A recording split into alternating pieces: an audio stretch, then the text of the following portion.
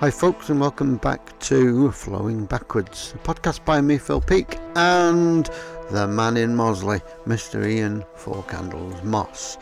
Now, this week's episode is the second part of episode 13, which is Nothing Good. There's plenty good in it. It's just not, some of it's not nice. Anyway, as usual, it's sit back, relax, make yourself a sandwich, packet of crisps, some biscuits, Mars bar, whatever, and enjoy. It's good.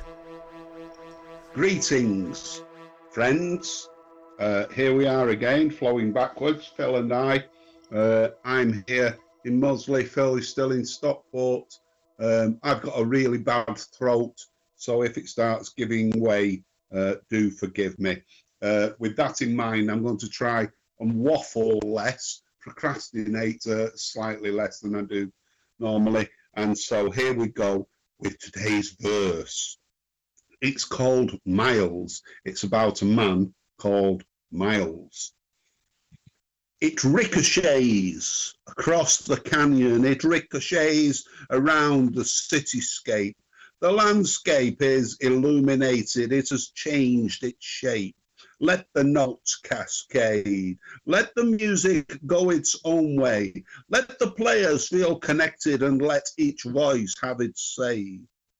Throw your caution to the wind, ride the wave of spontaneity. Reject the constricts imposed by disciplinarians.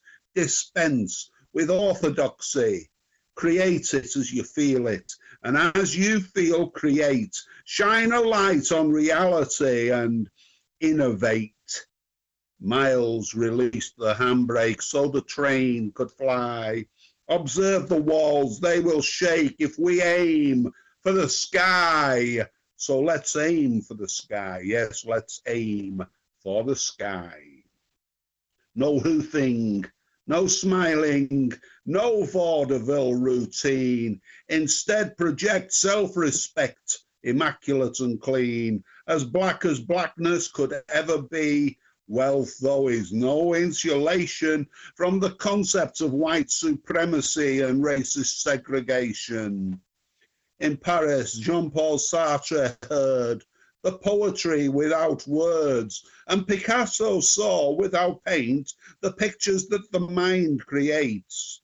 A perspective and a feeling grew, gave birth to a kind of blue. Move forward, don't just talk, do, not look backwards, embrace the new.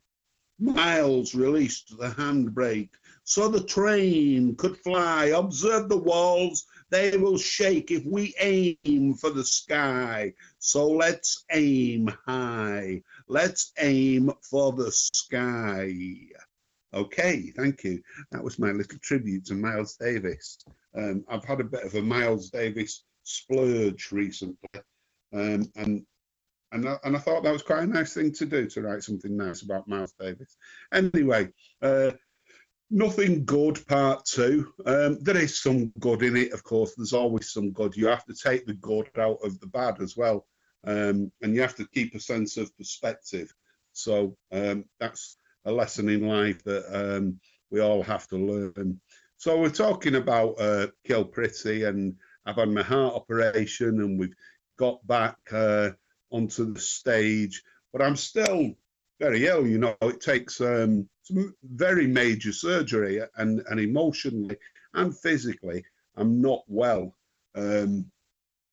Something that strikes me almost immediately when we return to the stage is there is a complete lack of consideration from my bandmates. At this stage, I'm not supposed to lift a kettle at home. That is the advice. That is too heavy for me. And yet I'm always being thrust towards amplifiers, being asked, stroke, told to move things up and downstairs, drum kits and amplifiers. They're not.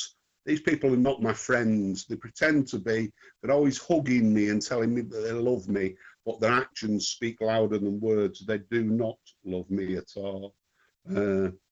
Anyway, I'm losing all respect for them, and we're moving very much in different directions. They've received too much praise, and it has gone to their heads. Their egos have got too big, and some of the things that they do make me want to vomit. I turned up for one gig, and they've all got matching training shoes on. I mean, I hate training shoes anyway, but three of them in the same pair of training shoes, like a dress code. You know, what do you think it is? You know, Herman's Hermits and the Dave Clark 5 or something. You know, I didn't know whether to laugh or cry. Anyway, I've written this album that's to be bubblegum. Now it's to be a magnum opus. It's a big sprawling thing that will take up about an hour and a half. It's to be a double album, and I've pieced it together. And again, because of what I've been going through with my health and watching my mother die, I've got a lot of material that has been sort of spewed forth from my consciousness. So we go and record this. We go to Liverpool and we record this, and it is pleasant. They're obstructive, mutinous, and I lose more and more respect for them. They haven't got a clue, I conclude, you know, and that's sort of the nicest thing. There are lots of personal things that I really don't want to air publicly, that revolt me. We go and play a gig in Iceland in Reykjavik. That should have been nice, but again, I feel so distanced and so alone within this band that it isn't great. And while I'm there, news that Lou Reed has died comes, and celebrity deaths don't normally mean anything to me, you know, people that I don't actually know. But for some reason, Lou Reed's death did resonate deeply within me. He'd been such an important figure in my own development. So that's sort of going on. Out of all this negativity, and in particular one incident concerning the lump, and I want to do something positive, and I've got all these scraps of material that I've recorded over the years, and my friend Steve Dobson has digitalized them, and I think it would be nice to get them released. And in the internet age, that seems very doable. So I approached Bob Osborne, who's helped with managing Kill Pretty, although he's fallen out with the lump and he's no longer involved at this stage. And I say to Bob, look, I'd like to release, you know, this and this. Can we do it? And he says, yes. I said, well, while we're doing it, could we form a record label to kind of legitimize it, you know, and as a sort of umbrella for them to be released under? He says, not a problem. What do you want to call it? And off the top of my head, I said, German Shepherd. And bingo, in that moment, we formed German Shepherd Record. What almost immediately then becomes obvious is that it doesn't have to be just to release my music. We can release other people's music, and there are several people I know who are making music that they may post a track on Bandcamp or on Facebook, you know, and 12 of the friends will listen to it, and it goes no further than that, which seems a dreadful shame when there's so much talent and so much love and care gone into these recordings. And so I approach a few people, and soon we have a roster of acts. My band, Kill Pretty, see this as a threat to them. They absolutely hate the fact that I have formed this label. They hate the fact that I am going to go off and do some work with other people. I'm told at one point by the lump that it's okay if I work with people as long as I'm aware that I shouldn't damage the brand. I didn't know there was a brand, but this was the sort of mental headspace that they were existing in. Also at this time, I'm offered a gig supporting the Fall at Manchester Cathedral by Mark Smith. And I really want to do that. So I've got this album recorded that needs to be released, got a gig in the future at Manchester Cathedral that I want to do. And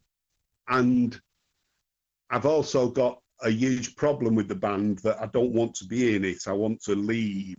And I tell a few people, including Mike Lee, the drummer, that I intend to leave. I'm glad that I told people, because when I finally did leave, they understood that this was not some sort of spontaneous falling out as it was portrayed by the other members of the band, but something that was deep-rooted and something that I had to do. So we're up to playing you the first of today's tracks. In fact, I'm going to play you two tracks now. Two of the first releases on German Shepherd, one by myself in my guise as House Mouse with Mr. Osborne in his Space Museum guise, that is called The Wilsons. And then I'm going to play a track by West Coast Sick Line called This Ain't London, who were one of the first acts that we released music by. Kill Pretty said everything on German Shepherd was rubbish. I don't think either of these things are rubbish. You can decide for yourself. House Mouse and Space Museum and West Coast Sick Line for your edification.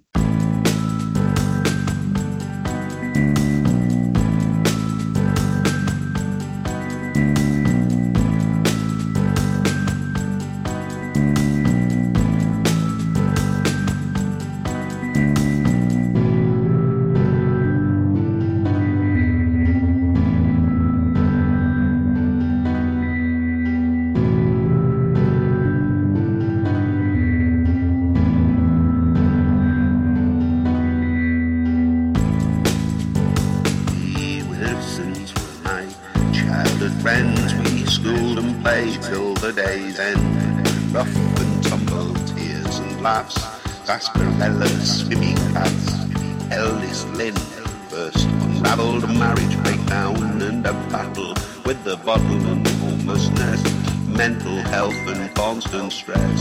Something was wrong with the Wilsons. With the Wilsons. Something was wrong with the Wilsons. Something was wrong with the Wilsons. Peering through the windowed shed, struggling with limbs of lead.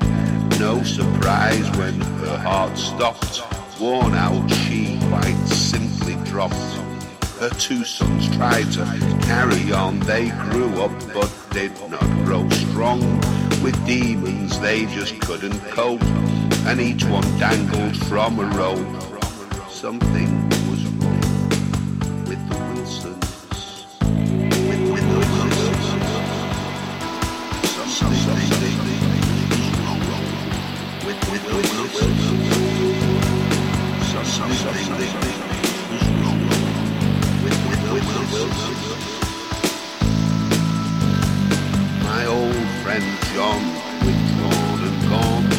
Solitary he would walk, shunning anyone he'd meet. He'd forgotten how to speak. Ragged clothes with whole shoes. His liver went, killed by booze. Something was wrong with the Wilson. With the Wilson. Something was wrong with the Wilsons. Something was wrong with the Wilsons. Yes, something was terribly wrong. Something was wrong with the Wilsons. In the margins, as if they didn't belong with the Wilsons. Yes, something was terribly wrong. Something was wrong with the Wilsons. In the margins, as if they didn't belong with the Wilsons. Yes, something. Twin Gillian had flown away. She sparkled bright, but she turned grey, withered when she returned, and she too withdrew from the world, a sad old spinster in decay, hiding from the sun's ray, inseparable from her mother. You could hardly tell one from the other. Then Eva died, and all alone Gillian took a life her own. The last caged bird had now flown. An empty house is all she left, its secret safeguarded by death. Something was wrong with the Wilsons. With the Wilsons. Something was wrong with the Wilsons. Something was wrong with the Wilsons.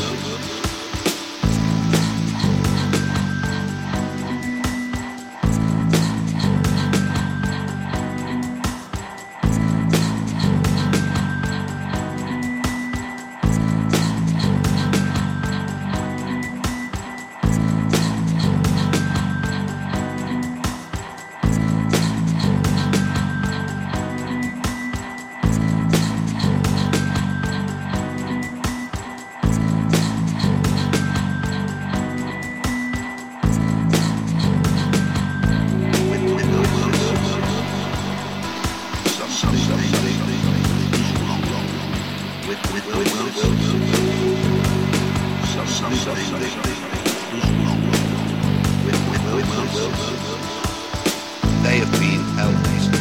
Is there anything learned? They retreated and friends were spurned. Boys and girls who were my friends faced such sad and bitter ends. And I had no inkling, there was no clue. If I had, what could I do? When danger behind the front door hides, all I know is the Wilsons died. Was there something wrong with the Wilsons? Some evil that lurks that they feared? Was there something wrong with the Wilsons? The Wilsons of all. With the Wilsons. Something was wrong with the Wilsons. Something was wrong with the Wilsons.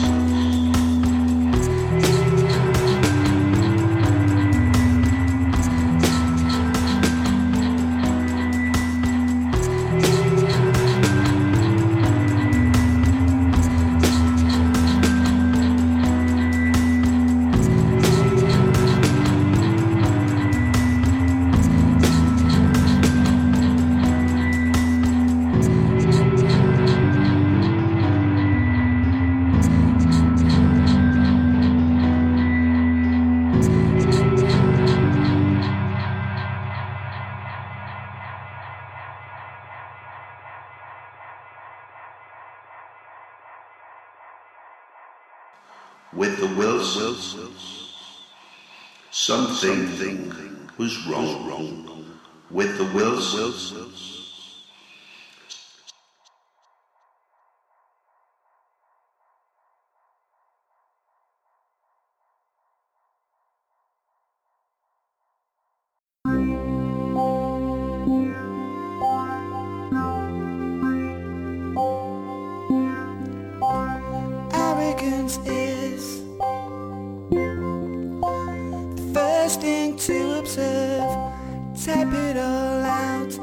in an email rather than discuss.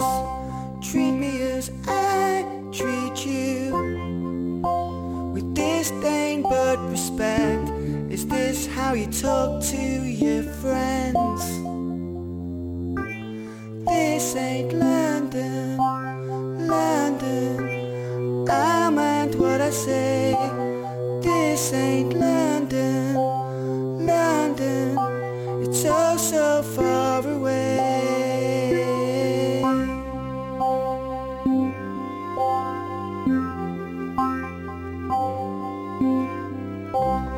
I couldn't live in your wrapped up loveless world, your cruel putrid file.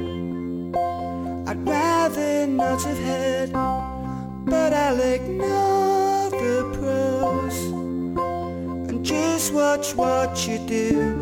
And you ain't me, and I ain't you. And this ain't London, London. So I mind what I say. This ain't London, London. It's so, so far away. When I see that perpetual black in your eyes and think how lucky I was. So we go and play at Manchester Cathedral with the Fall. The week before that, I have arranged to shoot a video for one of the tracks that we've recorded for the new album, a track called Manchester, and various friends have turned up, and Rick Sarko from the Freshies has filmed it, and it's a really good, fun day. And then the lump and his son turn up, and the atmosphere becomes horrible. They're arrogant, bullying, and self-important. It's not nice. So by the time we get to play at Manchester Cathedral, something that should be, you know, a really nice thing, you know, to play in an iconic building like that in front of a lot of people should be something pleasant. But I'm not on speaking terms with them. I can't stand them. I can't stand being in the same building as them. I can't stand being on the same stage as them. And it isn't nice. It's a shame. Although I do have a wonderful memory of the sound check sort of around 7 o'clock as the sun was going down, and the sun shining through the stained glass windows while I'm on the stage, and this being illuminated by all these colours, and that was really nice. So that was the big gig, and by then I'm just hanging on in the band, waiting for the album to get a release, and then I can sort of promote it and leave, hopefully amicably. But it's not easy. I don't like being in the band.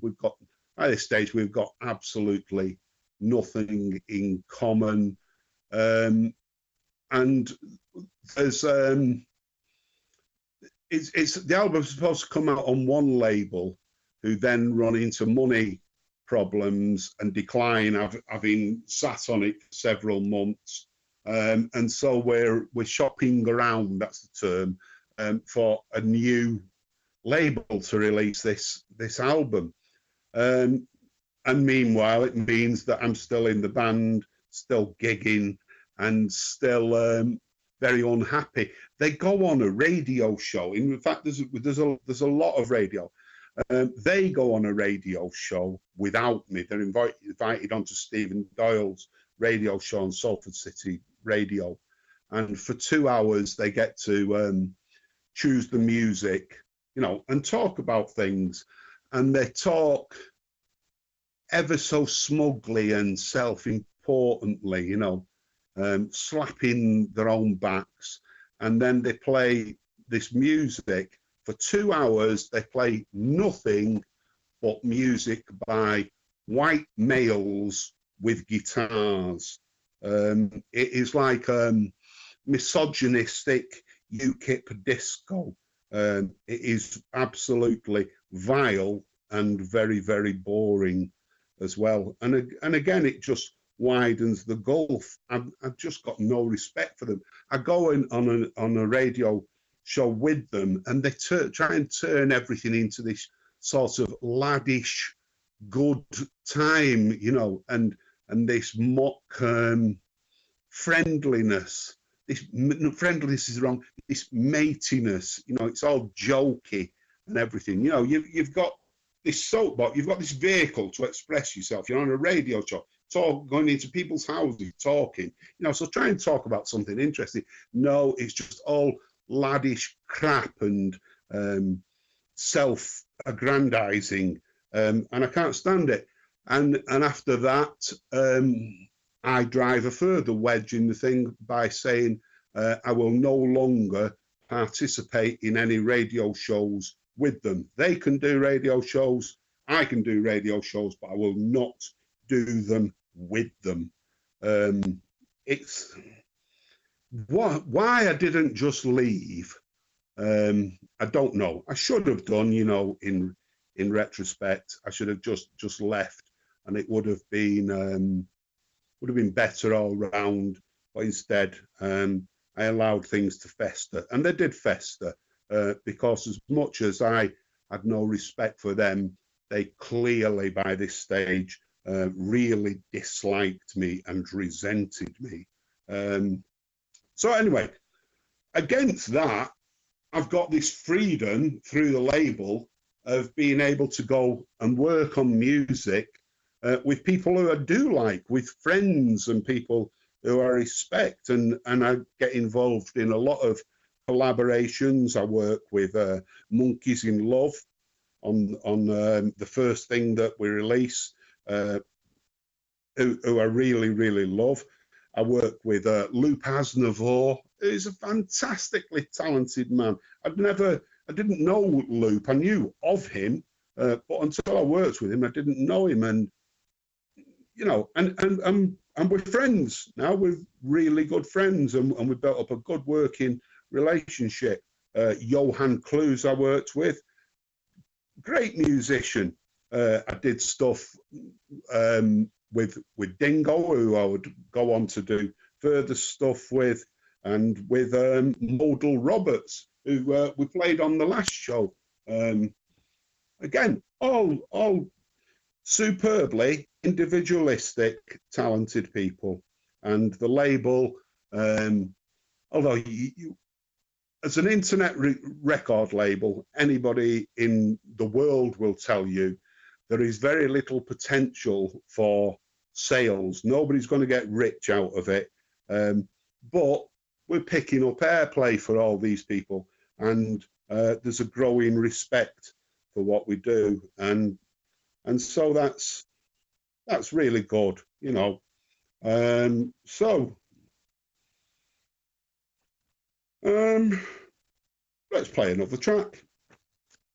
Let's play another track off German Shepherd Records, and this is by a young lady called Alana Bondi, who turned up at a gig I was playing to say hello and ask about the possibility of releasing some of her music. And I was stunned by the quality of it when I heard it. She was a massively talented woman, and unfortunately, she died suddenly and tragically, and at a far too young age. She got sepsis and she passed away. And I still think a lot about Alana. When I was having bad times, when I was ill, she would she'd check in with me and see I was okay and offer comfort and advice. So this is SOS by Alana Bondi. SOS.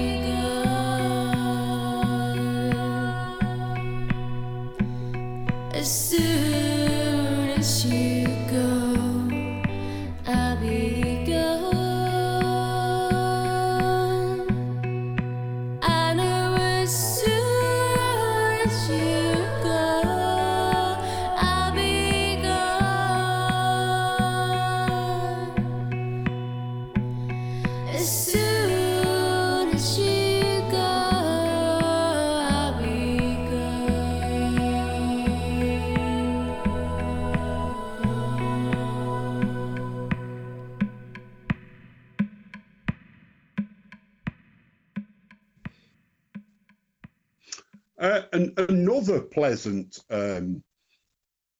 way of expressing myself occurred amidst all this. My friends Neil and Louise, who were a couple at the time, they're not anymore, but they had a band together called Two Koi Carp, a sort of experimental, freewheeling electronic thing, who I really liked. I thought it was excellent what they did.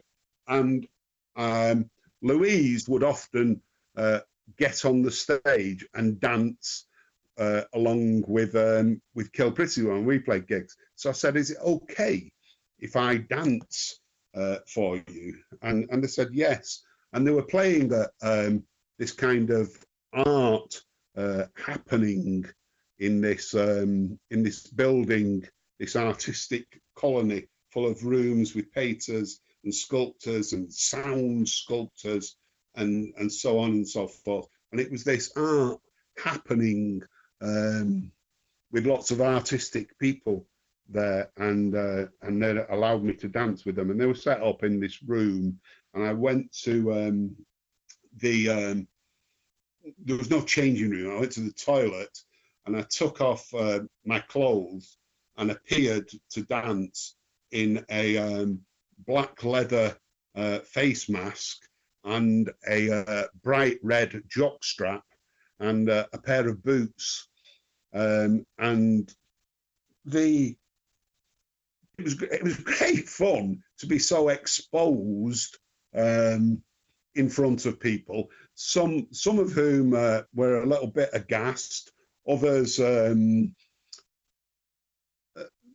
sort of embraced the spirit of it, and one or two were actually a little bit turned on by it as well.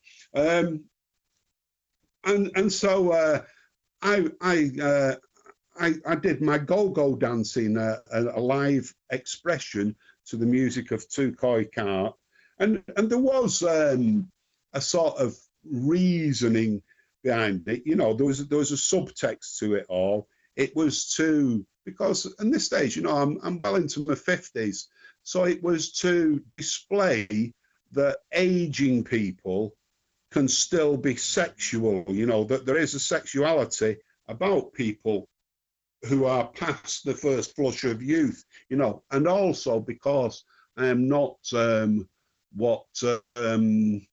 you know, I'm not model material. I'm not the idealized shape. And so there was also the subtext about that, you know, about displaying, feeling free and comfortable to display a body that doesn't conform to what is supposedly beautiful. So that was really good. So I'm moving around with people that I like, and there's this sense of freedom and excitement inside all that. You know, as I said at the start of this, you take the good from the bad, and the disintegration of Kill Pretty and the relationships within it created room for me to go and make relationships elsewhere. So whilst I was in this mood of creativity, I went back to John and Black Rock and Sticky D, and asked them if they would be interested in playing some shows as the Hamsters. And they were they were interested in doing it. I'd done in part why this had happened was in the midst of all this.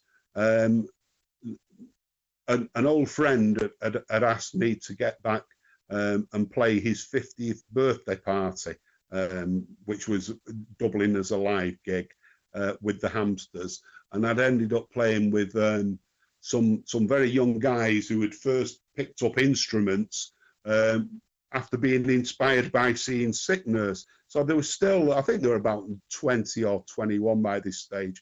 So I'd played 2 gigs with these 21-year-olds, and it was barely rehearsed, and it was rough and raucous, and it was fabulous fun. You know, it felt so good to be on a stage with people who were enthusiastic and a bit ego free as well, who were doing it just for the love, and so it had reignited me kind of doing those songs again. Had made me consider doing the Hamsters again, and so I'd approached John and as I say, Sticky D and Black Rock, and they agreed to play a few Hamsters gigs, which again, the news of that in the Kilpritty camp went down like a lead balloon. It was seen very much as a threat.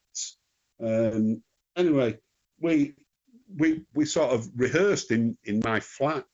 We didn't do proper rehearsals, and we were building up towards playing a gig as part of a German Shepherd night, and you know, I think it was going to be good. I was supposed to play that gig on the Friday night with the Hamsters, and there was a Kilpritty gig on the Saturday scheduled at the night and day that I was supposed to play, which was a bit of a bummer because the German Shepherd thing was a weekend, and it meant that I wouldn't be able to be there on the Saturday night, even though I wasn't scheduled to perform anyway, you know, because I would, you know, it was clashing, so it wasn't good.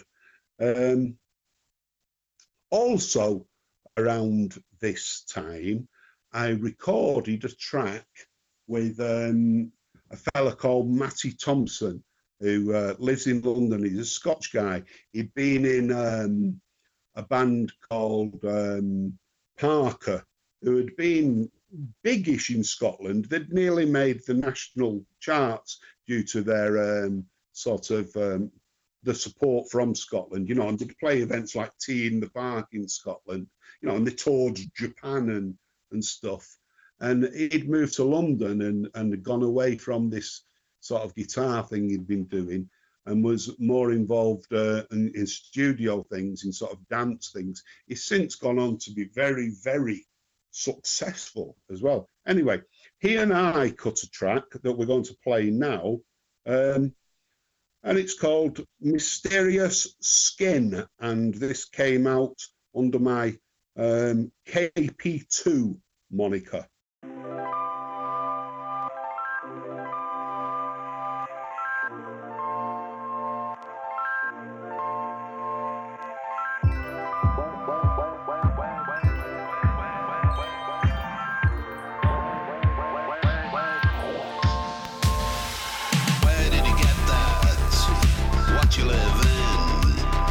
Where did you get that mysterious skin? Fits so well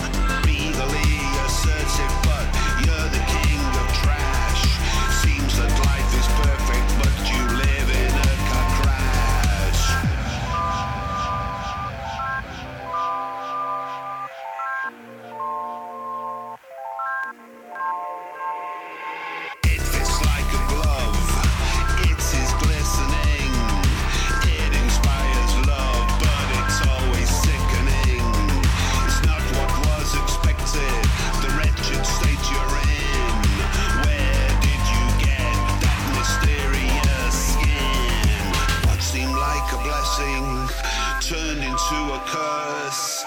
All that it requires makes you feel worse. Fill hearts with desire, required like a jewel, possession and an object while you're treated like a fool. Soft as velvet, mysterious skin, smooth as silk, mysterious skin. Hunters collect, mysterious skin, ripped from your bones, mysterious skin. Soft as velvet, mysterious skin, smooth as silk, mysterious skin. Hunters collect, mysterious skin, ripped from your bones, mysterious skin. Mysterious skin.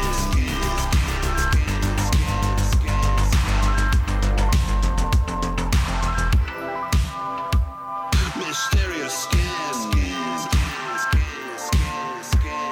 Mysterious skin.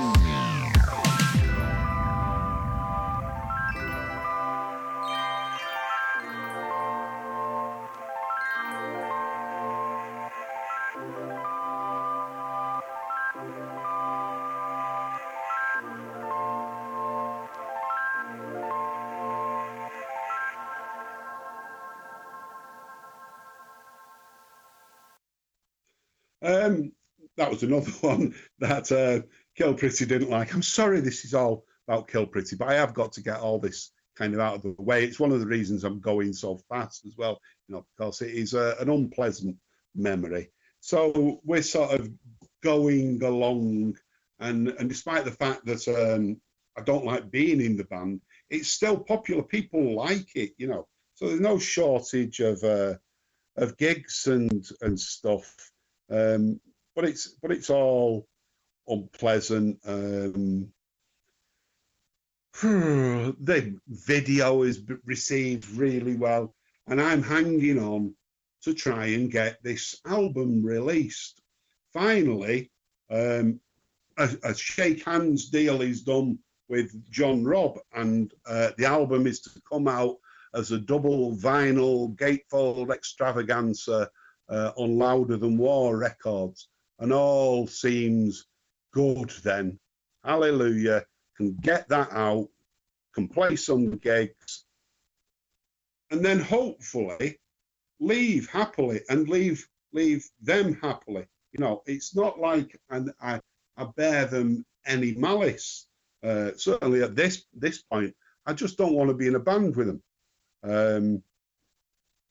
So we're moving towards that, and we're moving towards this weekend that I've referred to, where there's the Hamsters gig on the Friday and the Kill Pretty gig on the Saturday.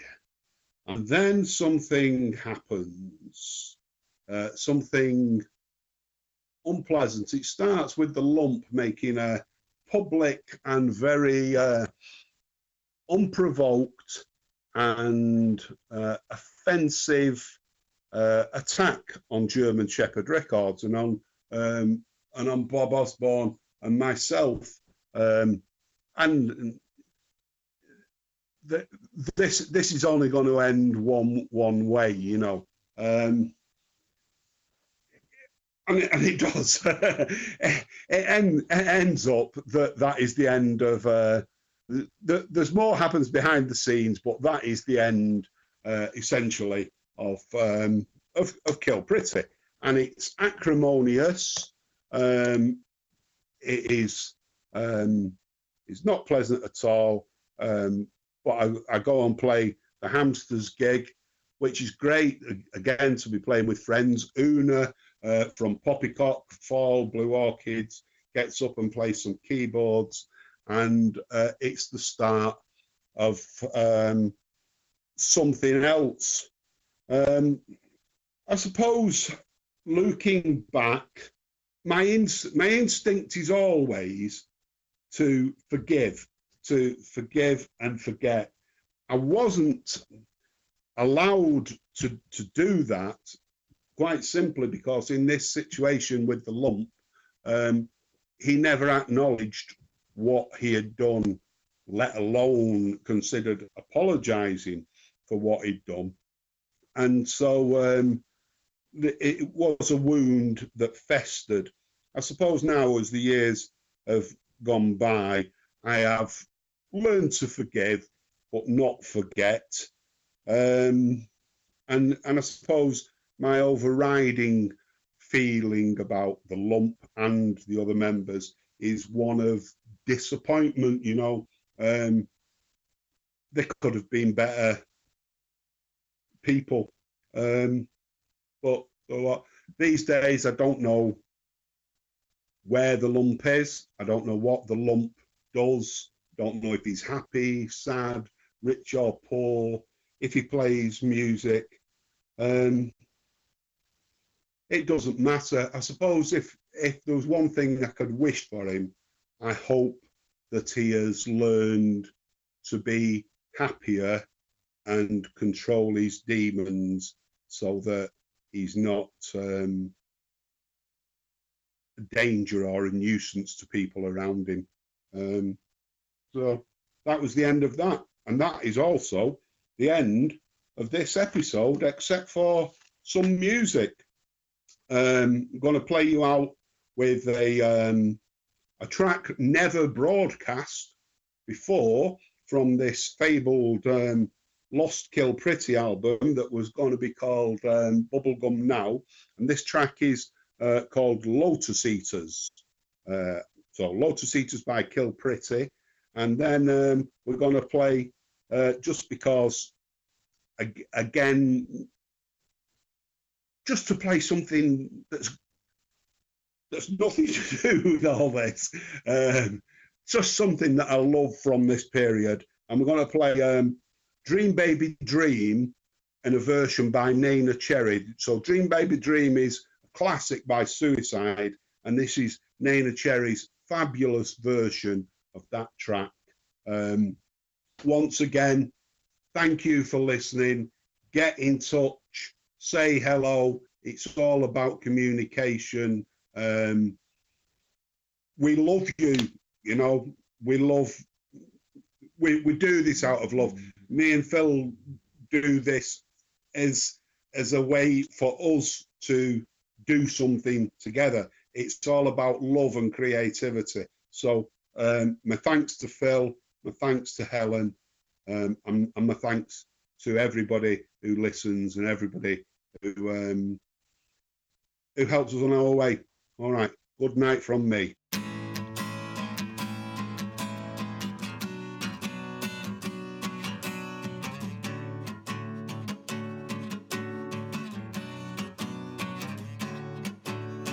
Wake up, or sleep forever.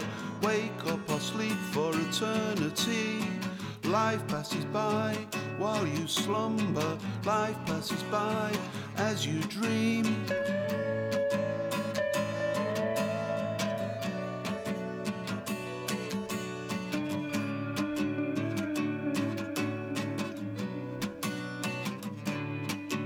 You're in the lair of the lotus eaters, in the lotus eaters' lair. Like spiders spinning their webs, they will trap and keep you there.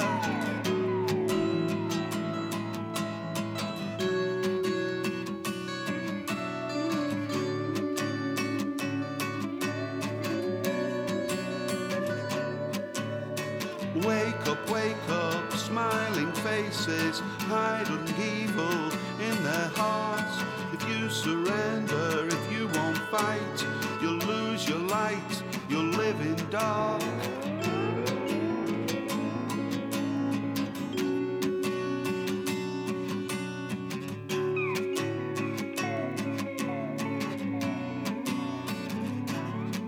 So push away the flowers offered. They want your mind to decay until you offer no resistance, until you nod and obey.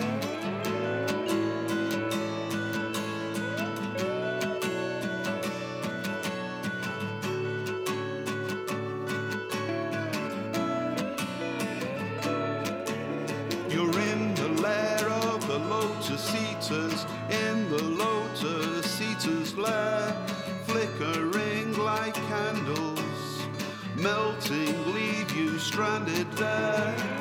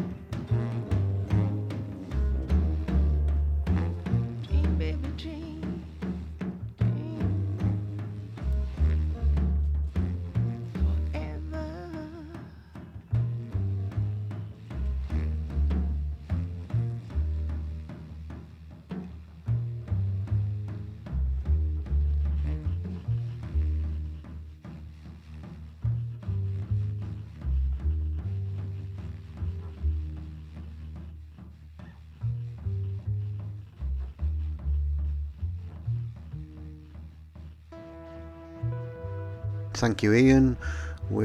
As Ian says, we love you. Thanks so much. Anyway, enough said, enough done. That's the end of another episode, and that is episode 13, Nothing Good Part 2. I don't know why he keeps saying things like it's nothing good and it's so doom and gloom, because there's some nice bits in between, isn't there, really? He always does this. It was such a wonderful time, but, and it has been noted, we've had a message from Will and Ant from Pressure Drop Studio. Hi guys, thank you very much for listening. I believe you're big fans of the podcast, so yep, that's exactly what he does. And if you're listening this episode, there's 2 points in it where he goes, but anyway, usual Facebook page, which is Flow Backwards, and leave us a comment. It does work, see, Will and Ant, yay. And that's all from us this week. Stay safe, enjoy. What else can I say? Bye folks.